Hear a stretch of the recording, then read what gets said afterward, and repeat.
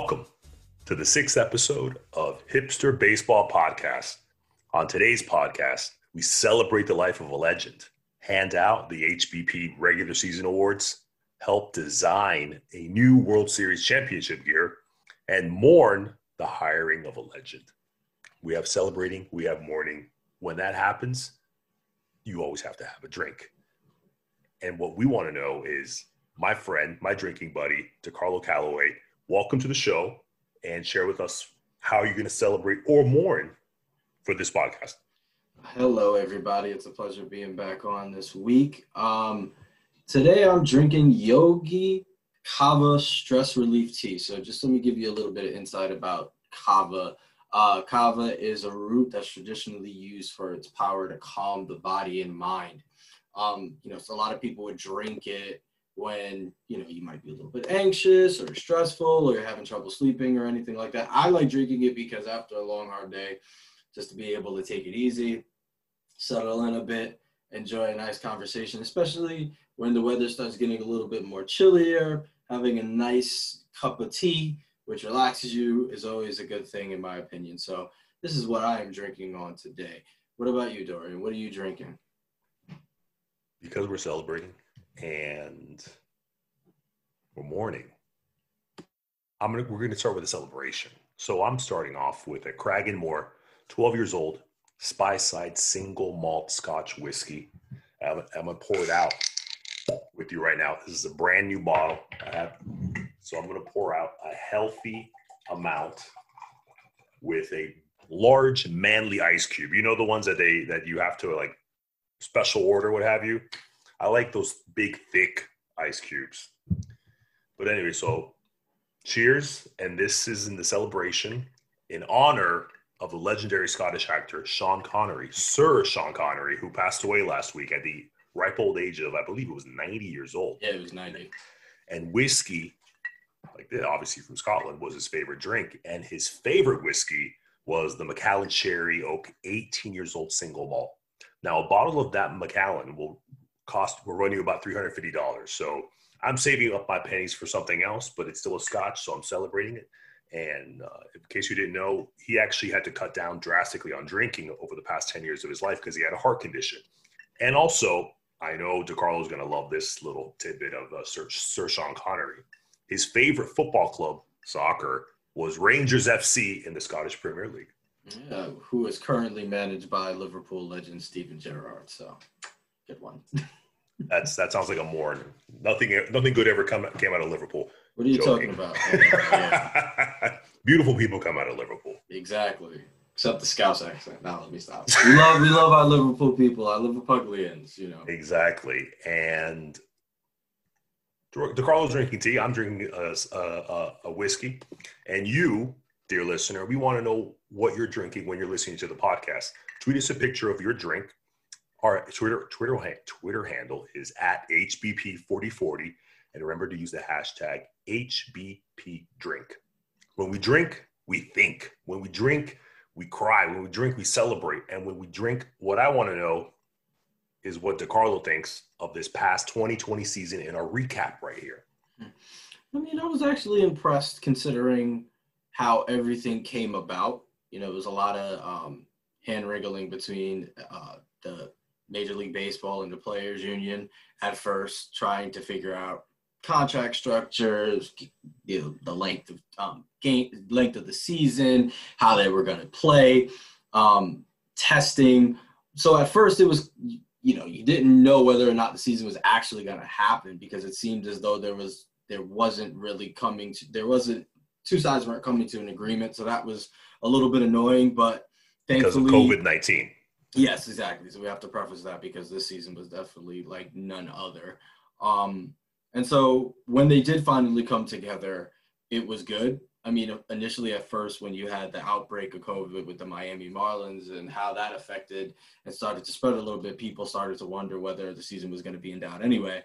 But luckily, they were able to get it under control and have a better regiment to manage the whole season. So that was nobody was surprised that the Miami Marlins had an outbreak of COVID because, again, that's a joke organization. Yeah, they have their issues. But I have to say, with what did actually come about, I was pretty happy with. The 7-inning doubleheader games, I have to say, was probably one of the best highlights of the whole season.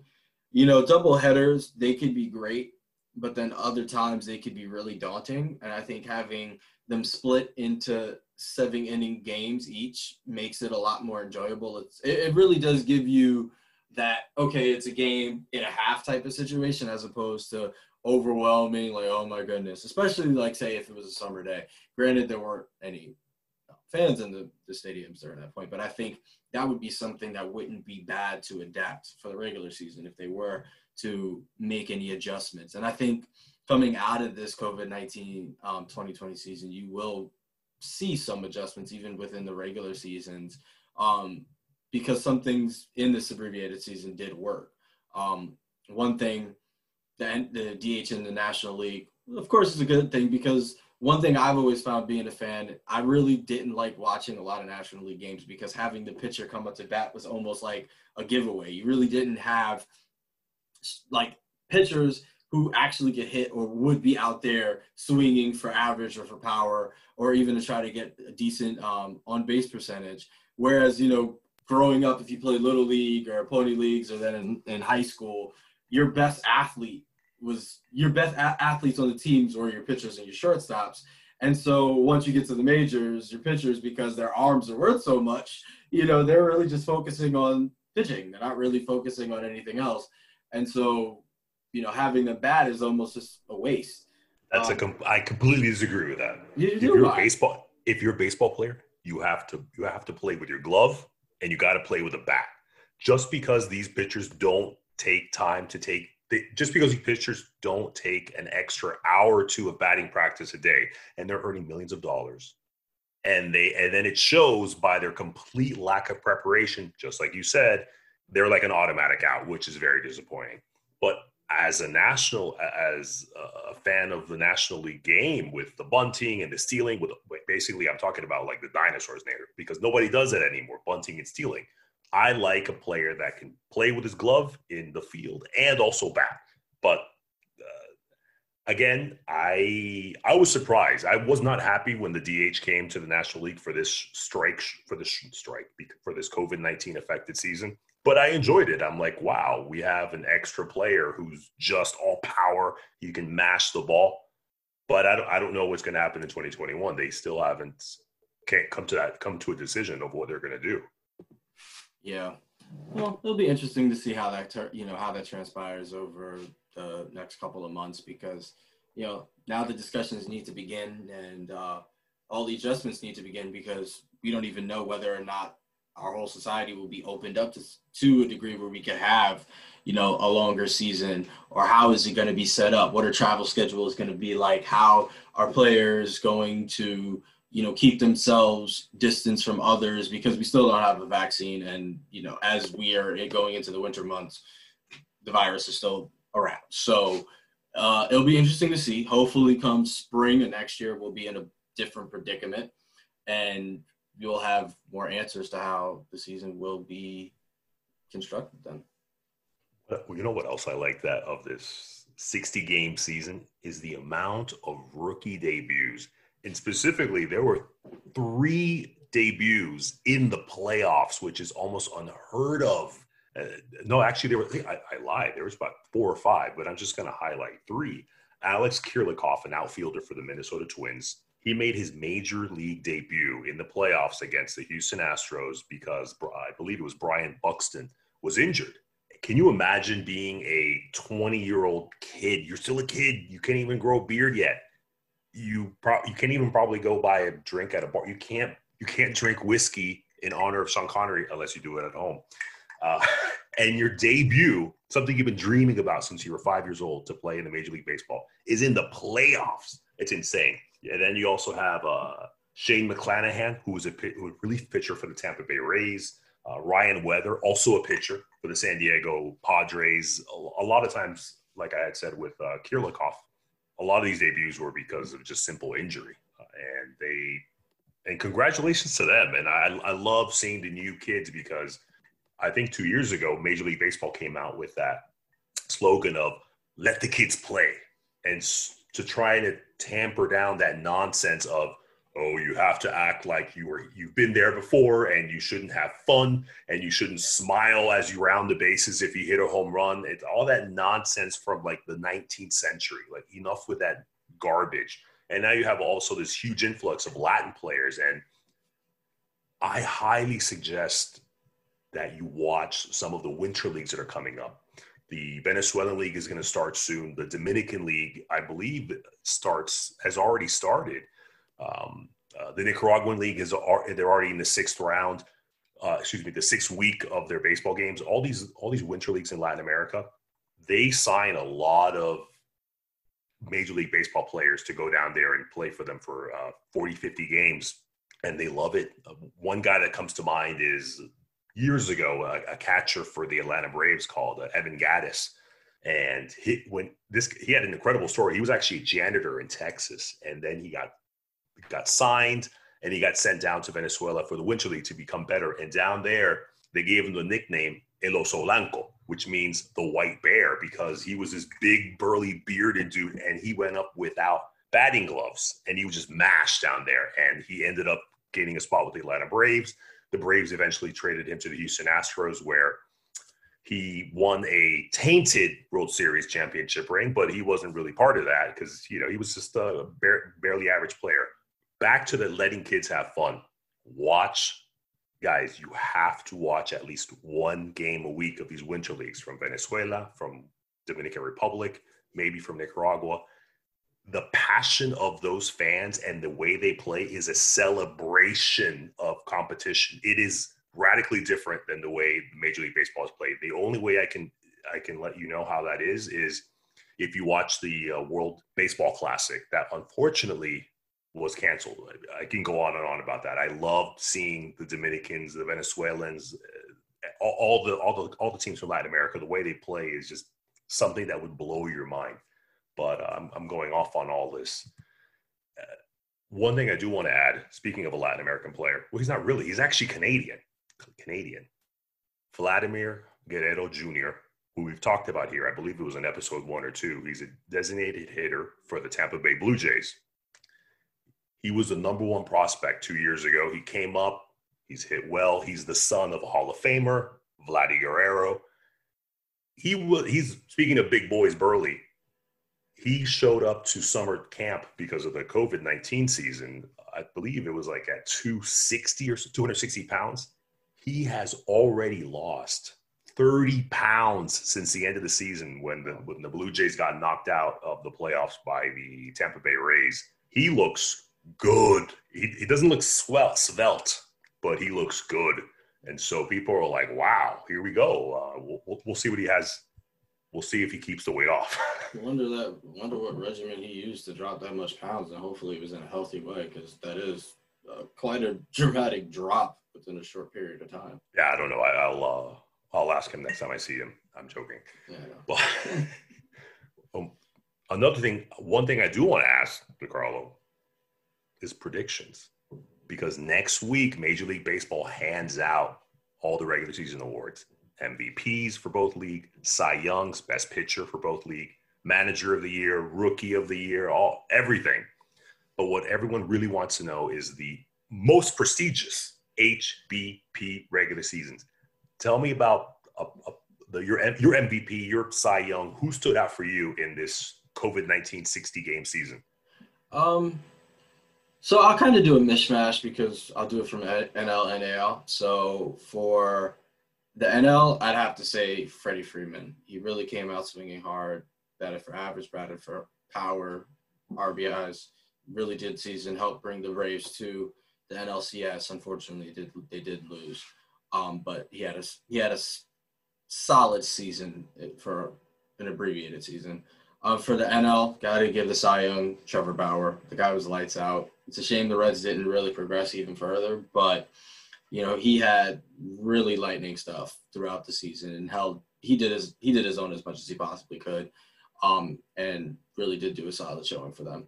And then for manager, I have to give it for Dave Roberts for the Dodgers. The Dodgers broke that 32-year streak. He had a solid team. He knew how to manage them. He got them over the hump, even during the playoffs when they had those little hiccup moments where you thought that maybe the Dodgers are not going to be able to progress, and then they kicked it into gear and did what they needed to do. So that's all of my awards for the NL in terms of that. For the AL, Jose Abreu for the White Sox, the guy was complete. I mean, you can only imagine what he possibly would have did with 162 games. And, hopefully, next season he'll have that opportunity to really just show for us. AL, Shane Bieber, he led the league in practically every resounding pitching stat. It's a shame that he played for a team that didn't really have solid offense to make them progress. And his really only showing in the playoffs wasn't really good. But, of course, these are regular season awards, not playoff awards. So can't really get him too much on that. And then AL manager, I'll have to be for Kevin Cash. A shame that, he's going to be judged a lot on pulling Blake Snell in Game 6 of the World Series. But, of course, sometimes you make bad decisions, even the best of us. So, but that doesn't take away from all of the good decisions that he's made as a manager for the Tampa Bay Rays, and will continue to do so as the manager for next season for them. What about you, Dorian? What are your thoughts? I'm going to keep it short and simple. I completely agree with you, Freddie Freeman. We said this in episode 5. Freddie Freeman contracted COVID-19, and he was bedridden, I believe, for a week or two. I think he actually went to the hospital. He had a temperature of 104.5. At that point, once you have a fever of over 103, your brain is literally on acid. Again, this is a science podcast masquerading as a baseball podcast. Once you get to 104, the brain is melting and you start hallucinating. I can't imagine this man going through this for hours at a time, days at a time. And he had said, he was very open about it. He was scared to death. He thought he was going to die. He was prayed every day. I think earlier this year, at the end of last year, he has a newborn son. I mean, he has a young family, and obviously they're never going to worry about money. But the fact is, to have a baby boy, never even know his father, I can't imagine what was going through his mind. And for him to come back from COVID-19, that hit him that hard, and to play the way he did and lead the Atlanta Braves to their 3rd consecutive division title, all the way to Game 7, 1 game away, you could even say a few runs away from playing in the World Series, is phenomenal, whether it's a 60 regular season game or a full 162 regular season game. And he will deservedly win my HBP MVP. For manager, again, DeCarlo, I'm not moving any. I'm right in your lane. Kevin Cash. The Tampa Bay Rays have arguably the most advanced risk. They look for risk. Not that they're not dumb, but they're willing to take chances on strategies and players that a lot of franchise aren't. And he absolutely squeezes the best out of every situation, out of every player. And it's just a shame that the Tampa Bay Ray owner does not put money into that team. I can't imagine what Kevin Cash could do if he utilized his talent and his payroll was maybe doubled. Because I think right now the Tampa Bay Rays payroll is 28 in a league full of 30 teams. They're basically not paying. They're not paying anything. It's amazing what Kevin Cash does. So my last award is going to be Team of the Year. I was going to go with any of the young teams that I've loved watching this past season. The Toronto Blue Jays, San Diego Padres, Chicago White Sox. San Diego Padres is my Team of the Year. I love their mix of Manny Machado, Tatis Jr., their shortstop. I can't imagine what the San Diego Padres are going to do against the Los Angeles Dodgers over the next year or two. It's going to be amazing to see them dominate the National League West. But those are my awards. I didn't really give out any American League awards because these are my awards. I can give it to whoever I want. And I agree. The Padres are going to be their squad in the making. Seriously, they're going to be they're going to be competing with the Dodgers for years to come, for seasons to come. Seriously. We were talking about Kevin Cash and how he's able to squeeze the most out of his pennies. So, what are you, listener, going to do with those aforementioned pennies? We all want the American dream. We want our own plot of land. We want our own home. We want a white picket fence. Some of us are renters, especially now during COVID-19. We're looking to buy. What Wachovia Bank can offer you is a subprime loan. Perfect for these times with low income, low credit, to help you on the path to home ownership. Wachovia Bank. We're absolutely obsessed with satisfying our customers. DeCarlo, you know what else I'm obsessed about? What is that? The absolutely atrocious championship gear that is designed and sent out every single year by Major League Baseball.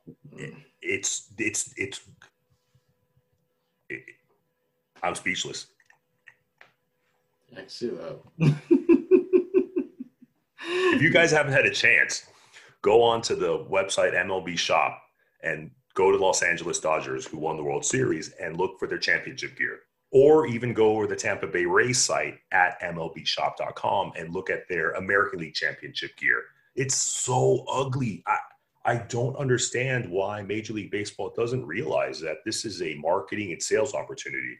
The word fan is short for fanatic. If you're willing to buy a hat and go to the ballpark in your favorite player's jersey, that is free advertisement. DeCarlo, people are paying to advertise for your company. That just blows my mind. When you're watching television and a commercial comes on, that company paid that channel to advertise to get your eyeballs on that. In sports, it's the other way around. You pay and say, hey, Atlanta Braves, I want to pay you $39 for your latest cool hat, and I'm going to wear it around when I go to work, when I'm out at my new American dream home mowing the lawn, if I'm going to the ballpark. That is an insane system. But Major League Baseball does not care if it's ugly or not because they still sell. But they would sell even more if they made those really nice. I find they're pretty plain. It's nothing really spectacular. And it's the usual, you put the insignia on the side of the hat. You know, they should probably have a decent designer come in and do a drop with them. You know, like this is why we do this podcast together. This is why we do this podcast together, DeCarlo, because we think alike. And you're absolutely right. They should have a designer. I'm going to go one step further. I'm going to tell everybody a little story because this is a history podcast, masquerading as a science podcast, masquerading as a baseball podcast. I went to a beautiful town called Columbus, Indiana. And it's about, I think, like 2 hours south of Indianapolis, the capital of the great state of Indiana, the Hoosier state. Anyways, there's a story of a man named Joseph Irwin Miller. He was the president of the Cummins Engine Company. And the Cummins was actually based out of Columbus. He had a problem. How do I get workers to come to Cummins? Because it was a small town now. It was a small town then. And he realized, I need to make this town a place where people want to live, not just come for a job, but actually settle down. And so what he did is he went to the city officials in 1957 and made an offer to them and said, I will pay all architecture fees of any public building that you guys are looking to build here in Columbus, because he wanted to make it beautiful. And he said, you can only pick from this list of, I think it was 6 or 8 lists. And these were at that time in the 50s and 60s, world-class architects. Architects like Eero Saarinen, Eliel Saarinen, I.M. Pei, Kevin Roche, Richard Mayer, Harry Weiss, Cesar Pelli, Skidmore, Owings, and Merrill. I mean, the list goes on and on for those of you who have any interest in beautiful buildings. Because of him, this small town in Indiana has churches, fire stations, libraries, public school buildings that were designed by these 20th century architectural giants. The entire town is basically a monument to this idea of J. Irwin Miller, who said, we need beauty. He completely understood the impact of living and growing up around beautiful surroundings. It doesn't mean that everyone's going to have a 10-room home on 5,000 square feet. It's where you grow up, where you live. You learn to appreciate that. People want to live in nice places, and people want to go to school in nice places. People want to go to work where it's nice. This man, he's one of the great underrated people of the 20th century. And I want to give you one of his quotes is, quote, "The most important service to others is to service those who are not like you," end quote. J. Irwin Miller.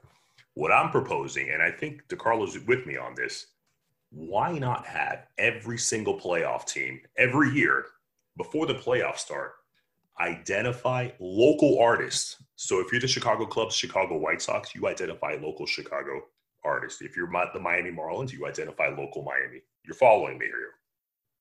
Have those designs and commission them, just like in the time of Leonardo da Vinci and all those other great artists. Not to say that Leonardo da Vinci, we have a million Leonardo da Vinci's in America, but it's that idea. Get local buy-in. Hey, artist, I want you to design championship gear for this team. If we go all the way, you're going to get paid anyways, but your name it'll be even enhanced even further.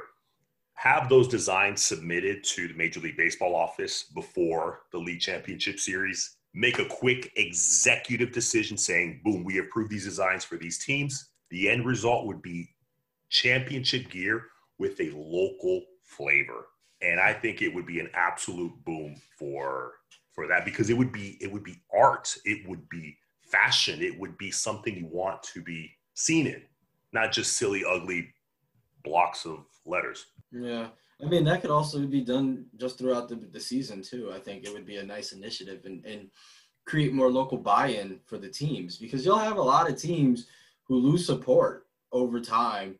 And, you know, one of the biggest things I know that the challenges of baseball is trying to reach a broader swath of communities in a lot of cities in the United States, because you got other sports that are capturing their imagination and they have to compete. And I think making inroads with local artists or designers will provide that, because people always do like local. You know, we always do like our local restaurants, our local merchants, our local farm market, everything. Small business day in November, all that stuff. It will add so much authenticity, and it would really, really provide a lot more motivation, and it really will show. And it will go beyond just the usual community outreach that many teams would do, say, like, you know, having a turkey drive during Thanksgiving or Christmas, or like Thanksgiving or a tour drive during Christmas, because they always do that usual stuff, but spice it up a little bit. And, you know,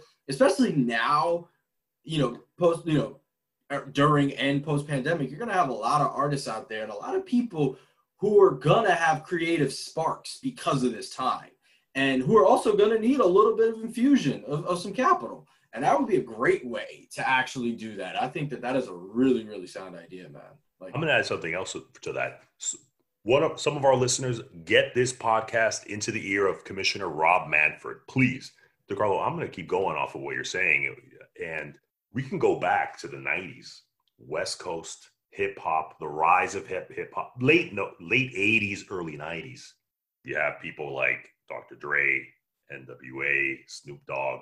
And what were they wearing in those videos, DeCarlo? What were they wearing? They were wearing baseball caps. They were wearing Dodger hats. The Raiders from the NFL. Yep. They were wearing Chicago White Sox because of the Chicago White Sox colors are black and white. Everyone loves wearing black uniforms. And that enhanced it. So you're a young kid and you're like, wow, my favorite hip hop artist, my favorite whatever is wearing this. I want that. Hey, you follow the Raiders? No, but Snoop Dogg is wearing it. So it's cool. It's cool. I'm going to be cool, just like Snoop Dogg. Okay, I can't imagine some young kid in Philadelphia wearing and Philadelphia is an amazing artistic city, wearing a local Philly artist hat, sunglasses. I don't know, with the Philadelphia Phillies thing, that because they commissioned that local young artist. That's a perfect match of Major League Baseball, digging into its community because it's so important, because Major League Baseball is not the most popular game. And I think going back 7-inning doubleheaders will help speed things up, and it would be fantastic. But we would have to channel the ghost of Gianni Versace, but we're not going to do that right now. The great slain Italian designer from the 80s up into the mid 90s before he was killed, unfortunately. But DeCarlo, someone isn't going to have to worry about designing any championship gear anytime soon, and that someone is the owner of the Chicago Bulls from the NBA and Major League Baseball's own Chicago White Sox. So Jerry Reinsdorf will lead off our grow a beard and go into hiding, aka the Federal Witness Protection Program. What do you want to say about Jerry? Because I have my thoughts about Mr. Reinsdorf. So Mr. Reinsdorf, interesting individual. For those who probably watched The Last Dance documentary series that was on ESPN documenting the Chicago Bulls, you saw him, interviewed. He seemed like he was very much, a pretty good guy, decent guy, spoke from the heart about his relationship with Michael Jordan and such. But when you look at some of the moves that he did, especially in the front office with not signing Phil Jackson, re-signing him in Michael Jordan's final season, which, pretty much pushed Michael Jordan to retire a second time around, which he did for quite a while until he was a part owner of the Washington Wizards and came back for a bit. No, Michael Jordan, when he didn't get re-signed, he said, "You know what, Jerry? In 25 years, I'm going to make a Netflix documentary about this season." I know, right? Wait, let me interject here, because we're just talking about Jerry Reinsdorf just went off. But the reason Jerry Reinsdorf is this week's grow beard to go into hiding individual is because he hired Hall of Fame manager, 75-year-old Tony La Russa. We spoke about Mr. La Russa in episode 3 or 4, I believe. Mm-hmm. But when we were adamantly against him being the manager of the Chicago White Sox, and now he's the manager of the Chicago White Sox. So that's why we're doing Reinsdorf. Yes, because unfortunately, Tony La Russa, Snowflake, the enabler, who is now finding himself, has been out of the league, hasn't managed for over 9 years, and is now going to be at the helm of a young squad, which is starting to grow. Insanely talented. Yes, insanely talented. And it is, of course, the jury's out. We don't know what will essentially happen, but at the same time, going off of where the game is now compared to where it was when La Russa was managing, and his demeanor, his tactics, just being out of the game for 9 years. It's like, of all people, you decide to go with somebody who's not been in the game for a long time, whose track record, yes, he has a winning record when he was managing, and he was successful. But there was also a lot of, black marks. He didn't really, remember in 1998, he kind of kept quiet about McGwire using Andro again. And kept quiet. He got mad at the reporter who actually outed Mark McGwire for using steroids. Yes, exactly. And then also back in the 80s when you had Jose Canseco and Mark McGwire using anabolic steroids. The Bash Brothers, that was a great poster that they had. Mm-hmm. And he enabled that too. So it's interesting to see drinking and driving. Yes, drinking and driving, getting mad at people on Twitter, suing Twitter. Yes. So hopefully, and he has no the liability idea. Here. The reality is that Tony La Russa's it's not the fact, it's not his age, it's his way of looking at the game. My team, the Atlanta Braves, we have Brian Snitker. Brian Snitker is, I think, 69 years old. He's not that far behind Tony La Russa, but he looked at his team. He looked at Dansby Swanson, Ronald Acuna Jr., Ozzie Albies, all these guys, and it's like, you know what? I'm going to tap into that energy. I'm going to let them I'm going to make them play the right way, but I'm going to let them have fun. These these players are basically my grandchildren's age. And so, but he's still able to relate to them. Brian Snitker is, versus Tony La Russa. His mindset is stuck like in the 1960s or the 1970s, where you don't smile, you don't clap your hands when you're going around the bases. You're like an Autobot. Some defenders of Tony La Russa will say, well, wait a minute. You know who he used to manage? Rickey Henderson, one of the, arguably, in my opinion, the greatest leadoff man in history with the Oakland Athletics.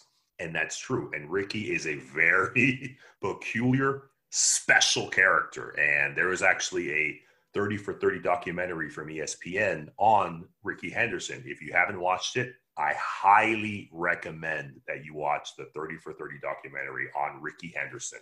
Even if you're not a big baseball fan, he's amazing.